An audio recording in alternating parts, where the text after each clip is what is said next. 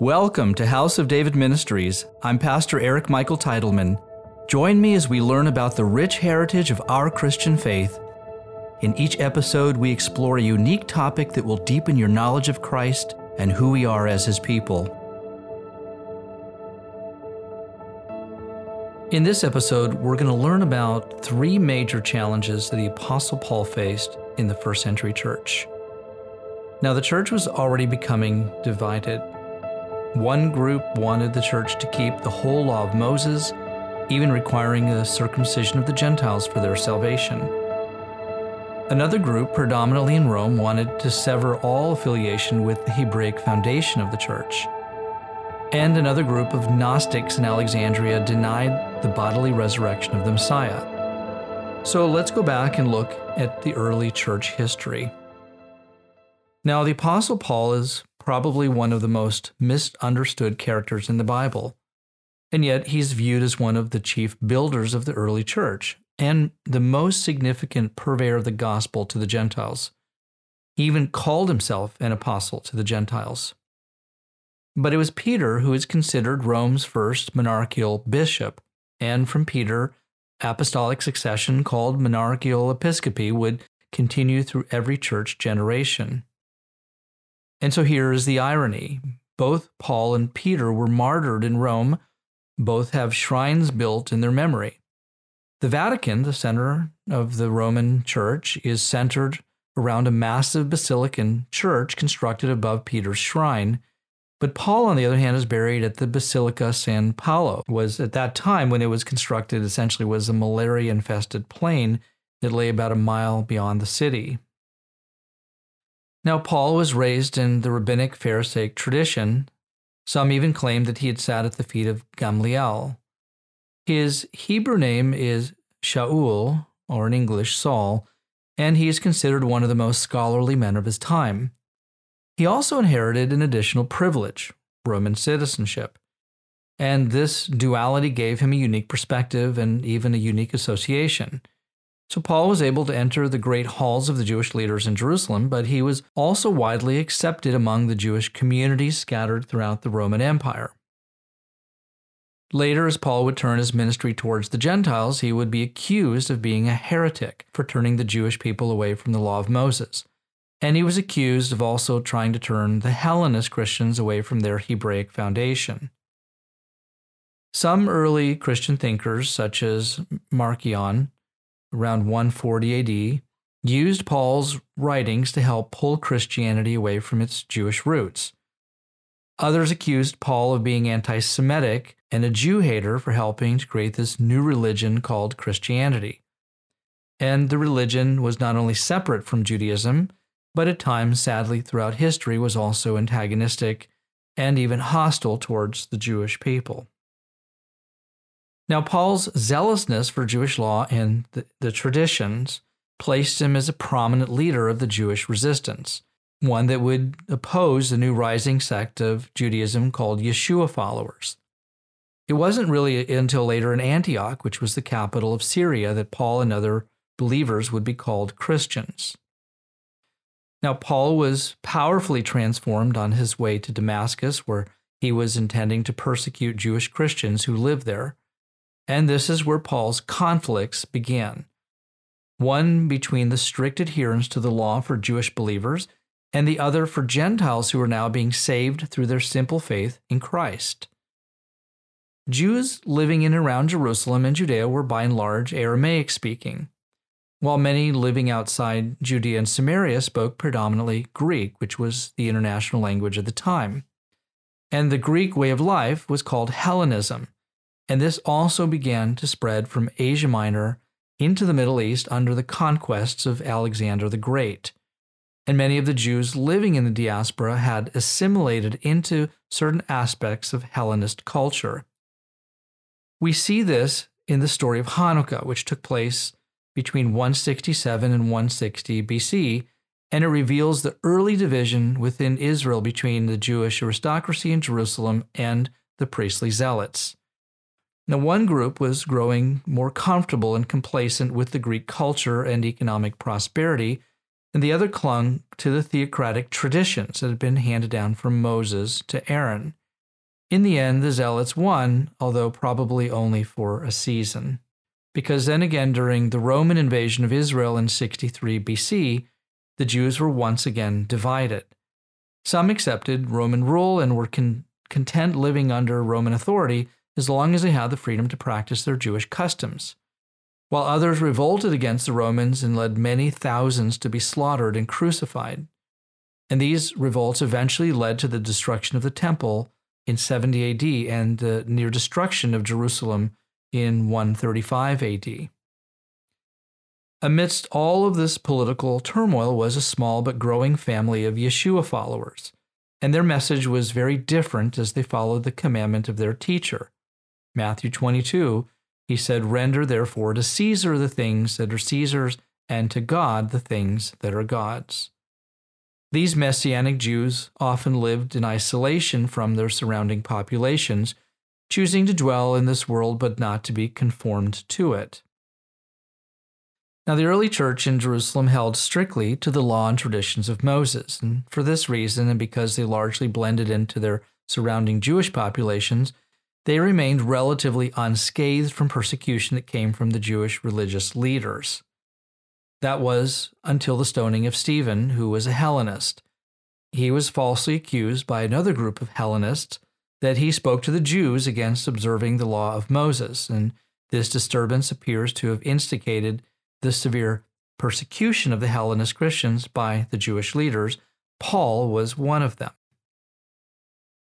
Now, a growing number of these Christians were Gentile converts called God-fearers, and from the Hellenist populations that had occupied communities outside Judea and Samaria. And from historical accounts, these Hellenist communities appeared more receptive to the message of the gospel. With Paul's transformation, persecution ended, at least for a season, and peace and prosperity settled on the churches around Jerusalem. But there was a new conflict that entered the dispersed Christian community.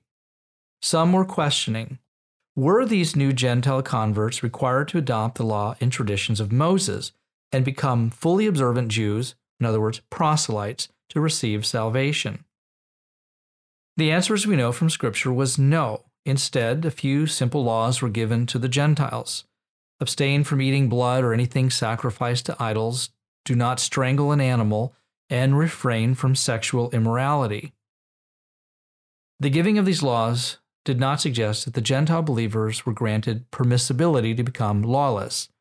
However, following these laws also did not merit or condition their salvation. So let's be clear, neither Jew nor Greek is required to fulfill any law to receive the gift of salvation, except we are to receive the life-giving law of the Spirit. In 2 Corinthians, Paul says, "For the letter of the," emphasis added, "written law kills, but the Spirit gives life." And this written law kills because it requires the work of man to save the soul, and not the Spirit of God to make him a new creation in Christ, where now God's law is written on our hearts and minds. So despite the decision to settle the matter of the law for the Gentiles in the Council of Jerusalem, Paul continued to face theological challenges within the churches. Now, one group called Judaizers continued to press for the complete conversion of Gentile believers to the law of Moses. Another group, primarily again centered in Rome, desired to distance itself from its Hebraic foundation, and they eventually established a new Christian religion under the Roman Catholic Church that would be completely set apart from anything Jewish. And again, lastly, Paul faced conflict with Gnostic Christians who went around teaching there was no physical resurrection. Now, Paul recognized that God's plan of salvation was not dependent upon any human effort to either fulfill God's written law or the traditions of man, in other words, the works of the law. God's plan was exclusively based on his unmerited grace found in Christ Jesus. And in Galatians chapter 2, Paul says, knowing that a man is not justified by the works of the law, but by faith in Jesus Christ. And still, Paul was unwilling to offend anyone for their adherence to any law or custom, unless, of course, it contradicted the Council of Jerusalem's decision regarding the Gentiles. Now, Paul wrote this in 1 Corinthians chapter 9. He said, "To the Jews I became as a Jew, that I might win Jews. To those who are under the law, as under the law, that I might win those who are under the law. To those who are without the law, as without the law, not being without law toward God, but under law toward Christ, that I might win those who are without law.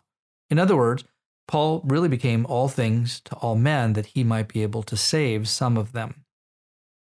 And we further read that Paul was not against the law, and he knew the law of God was perfect, and he taught Christians from the law, and he strictly observed the law himself when he was within the presence of his Jewish brethren. And so for these reasons, Paul referred to the law as the tutor or the instructor that was intended to bring us, the Jewish people, to Christ. But the law was also God's commandments and statutes for Israel. Yeshua, of course, preached to the Jewish people from the law, affirming he never came to change it, but he said, I came to fulfill it.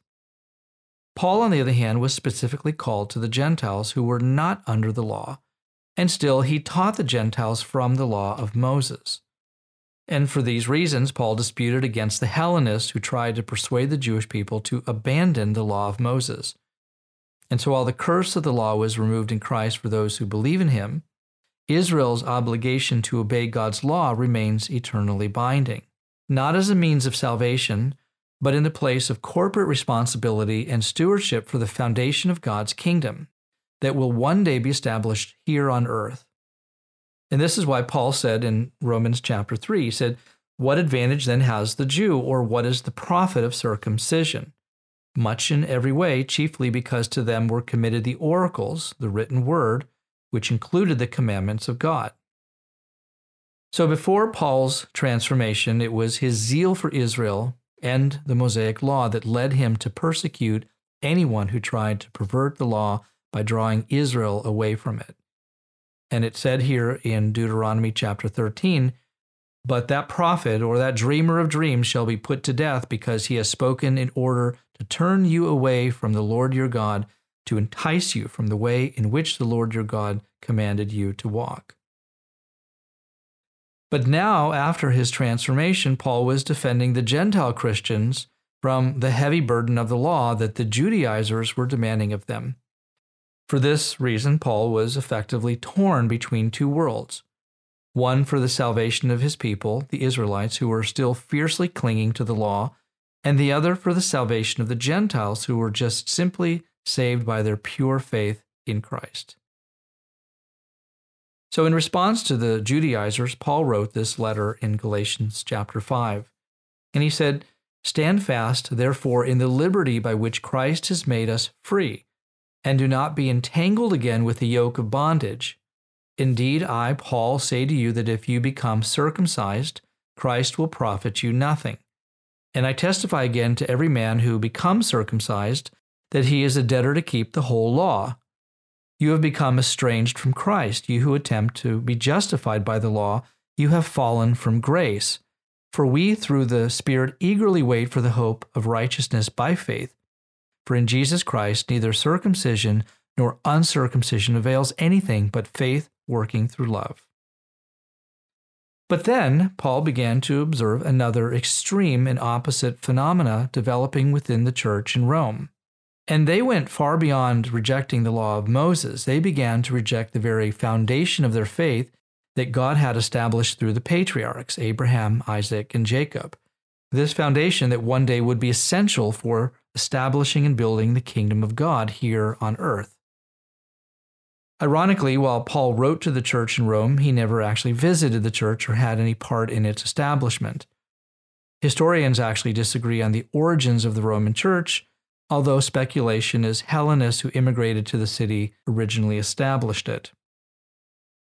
But one thing remains clear from Scripture. The church in Rome was rejecting its biblical foundation, and for this reason, Paul wrote to the Romans in Romans chapter 11, verses 17 through 21. This is what he said. If some of the branches were broken off, and you, being a wild olive tree, were grafted in among them, and with them became a partaker of the root and fatness of the olive tree, do not boast against the branches, but if you boast, remember that you do not support the root, but the root supports you. You will say then, branches were broken off that I might be grafted in. Well said. Because of unbelief, they were broken off, and you stand by faith. Do not be haughty, but fear, for if God did not spare the natural branches, he may not spare you either. And then he goes on to say in verses 25 through 26, For I do not desire, brethren, that you should be ignorant of this mystery, lest you should be wise in your own opinion, that blindness in part has happened to Israel until the fullness of the Gentiles has come in, and so all Israel will be saved. Paul was boldly appealing to the Romans not to reject the foundation of their faith, and he recognized that the kingdom of God belonged to Israel. But now God had also called the Gentiles into the kingdom, and God was giving them a place that had rightfully belonged to the Jewish people. Yeshua had warned the Jewish leaders for their arrogance and for their lack of faith when he said in Matthew 8, he said, Many will come from the east and the west and sit down with Abraham, Isaac, and Jacob in the kingdom of heaven, but the sons of the kingdom will be cast out into outer darkness. There will be weeping and gnashing of teeth. And so Paul warned the Gentiles not to boast or become arrogant against the Jewish people. And arrogance is exactly what the church in Rome did. By the 2nd century, there was already a substantial Catholic church established in Rome, and the word Catholic means universal. Two other major centers at the time were Antioch, which is in modern-day Syria, and Alexandria, which is in Egypt. Arguments between Eastern and Western Christians surrounding observance of the Passover, as well as other heretical theologies introduced by Gnostic Christians, culminated in the First Council of Nicaea, which is actually in modern-day Turkey. This was held in 325 AD. This was the first ecumenical council of the Christian church. It's interesting to note that there was not one Jewish leader invited to this council. Emperor Constantine Augustus convened the council to settle these disputes within the church and to unite his empire under the banner of Christianity. His letter to this newly formed church and now more powerfully united Catholic Church reads in part as follows, and it is disturbing.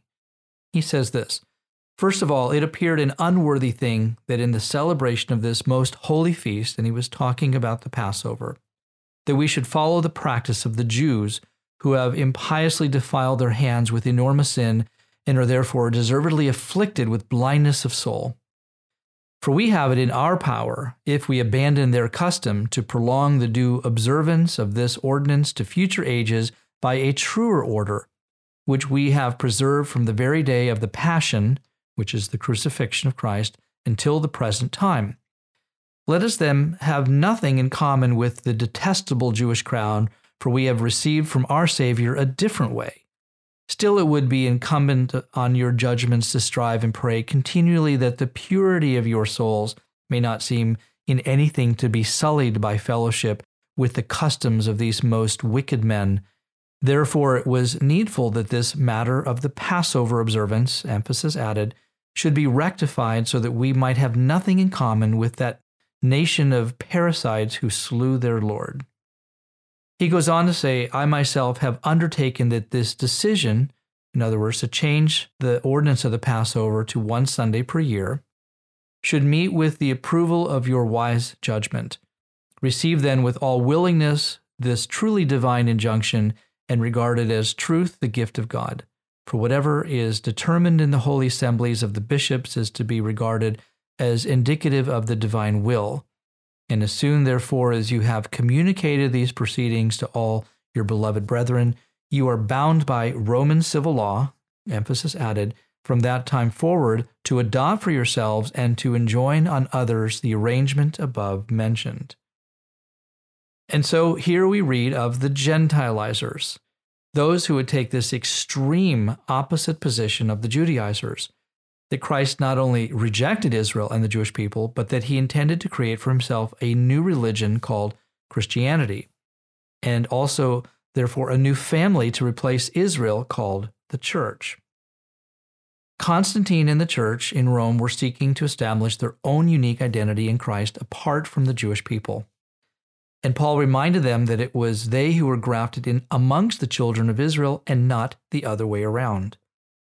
You see, the Gentiles were to become sharers of the same promises that were inherently and at one time exclusively reserved for the natural seed of Abraham, who are the sons of Israel. Notice also how Constantine took both the law of Moses and the Jewish traditions of the oral law that were celebrated in the Passover, and he created a new ceremonial law for the church that was suddenly bound by Roman civil law. This meant that breaking any law ordained by the church could be faced with civil penalties, and those penalties later included being put to death. Now, I find it interesting how the Lord warned the Jewish people that the prince of this world, who is Satan, would attempt to change God's law and his calendar. So how fitting is it that Satan would also attempt to corrupt the church into violating these two ordinances by separating the church from its Hebraic foundation? Because of the zeal of some today, some Messianic Jews and Christians to see the church restored to its biblical foundation, the modern-day Hebrew roots movement has also created some further divisions within the church. However, I believe God is going to restore his church, and he has promised to return for a bride that is without spot or wrinkle. Now, since the covenants and the law were given to the Jewish people, then the full restoration of the church is predicated on the restoration of Israel. And so for this reason, the Gentiles should seek after the things that now also belong to them. And these things should include the feasts of the Lord and the other sacraments that God ordained as holy. This restored church will be this, I believe, new expression that has never been seen in the earth. Paul calls it the one new man. Every tribe and tongue and people and nation redeemed by the blood of the Lamb will worship our King with a new song. This new expression will be established on a foundation of old. And this is why Yeshua said in Matthew 13, he says, "Therefore every scribe instructed concerning the kingdom of heaven is like a householder who brings out of his treasure things new and old." So we are living in a period of what theologians call the dispensation of grace. This time of grace is simply God overlooking for a season the deficiencies of man living in a fallen world with corruptible bodies that are tainted by sin, and we have a sinful nature that we inherited from Adam. In Acts chapter 17, it says, "Truly these times of ignorance God overlooked, but now commands all men everywhere to repent, because he has appointed a day in which he will judge the world in righteousness by the man whom he has ordained, who is Christ." So there is a time coming when the Lord will begin to move on his church and reveal through his Spirit from deep within our souls a hunger and desire to see the kingdom of God established here on earth as it is in heaven. The eyes of the blind will be opened, and the Lord has promised in Isaiah 29, he says, "These also who erred in spirit will come to understanding, and those who complained will learn doctrine." And then in Isaiah chapter 2, the Lord says, "Now it shall come to pass in the latter days," and I believe that the latter days is the end of the age, "that the mountain of the Lord's house shall be established on the top of the mountains, and shall be exalted above the hills, and all nations shall flow to it. Many people shall come and say, 'Come, and let us go up to the mountain of the Lord, to the house of the God of Jacob, and he will teach us his ways, and we shall walk in his paths. For out of Zion shall go forth the law, and the word of the Lord from Jerusalem.'" In the latter days, again, I believe is before the return of Christ, that God will establish the mountain of the Lord's house, which is his church, on top of all the families of the earth, and I believe it will be established in Jerusalem, just as it was in the first century. And this so that the apostolic word of the kingdom that was decreed by Yeshua would go forth from Jerusalem to all the nations of the earth. And so I believe the church will come full circle, returning to her foundation, and this promise will be fulfilled before the Lord returns. We will begin to see the nations flowing up to Jerusalem to learn of God's law and his ways, and the church will teach the nations how to obey the law that was given to Israel to steward for a season until every nation comes under the law of God in the Messianic kingdom. Because it says Christ will rule the nations with a rod of iron, and the government of his kingdom will rest upon his shoulder. When Christ returns to the Mount of Olives, which is opposite the Temple Mount in Jerusalem, it says in Zechariah 14, Everyone who is left of all the nations which came against Jerusalem shall go up from year to year to worship the King, the Lord of hosts, and to keep the Feast of Tabernacles. The Lord has promised to restore His church, and He has promised to bring us together as one people of God, one new man comprised of every tongue and tribe and nation and people. And this is His promise declared in Isaiah chapter 56, verse 7. He says, "The sons of the foreigner who join themselves to the Lord to serve Him and to love the name of the Lord, to be His servants, everyone who keeps from defiling the Sabbath and holds fast my covenant, even them I will bring to my holy mountain and make them joyful in my house of prayer. Their burnt offerings and their sacrifices will be accepted on my altar, for my house shall be called a house of prayer for all nations." Amen.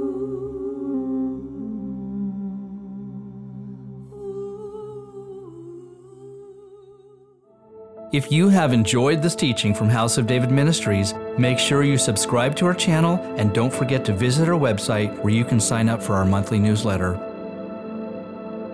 We pray the Lord richly bless you, and we look forward to having you join us again for our next episode.